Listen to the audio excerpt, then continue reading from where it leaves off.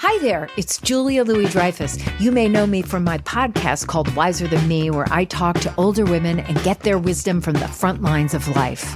I was amazed by how many people told me our show made them look forward to getting older, which is why I'm here to talk about Season 2 of the show.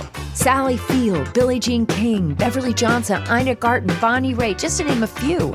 All hail old women. Wiser Than Me Season 2 is out now from Lemonada Media.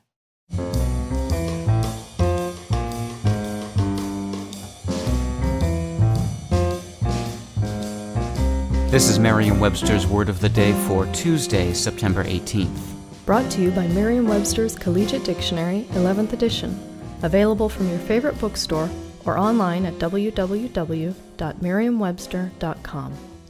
The word of the day for September 18th is Thesaurus, spelled Thesaurus. Thesaurus is a noun that usually means a book of words or of information about a particular field or set of concepts, especially a book of words and their synonyms. But it can also mean, more generally, a treasury or a storehouse of something, as in this sentence. The drill sergeant had a thesaurus of insults, and any recruit who stepped out of line became the immediate recipient of one of his zingers. In the early 1800s, archaeologists borrowed the Latin word thesaurus to denote an ancient treasury, such as that of a temple. Soon after, the word was metaphorically applied to a book containing a so-called treasury of words or information about a particular field.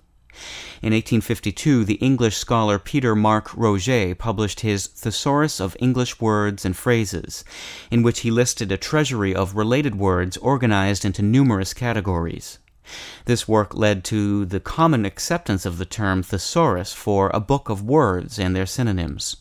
Finally, during the 1950s, thesaurus began being used in the field of word processing to refer to a list of related terms used for indexing or retrieval.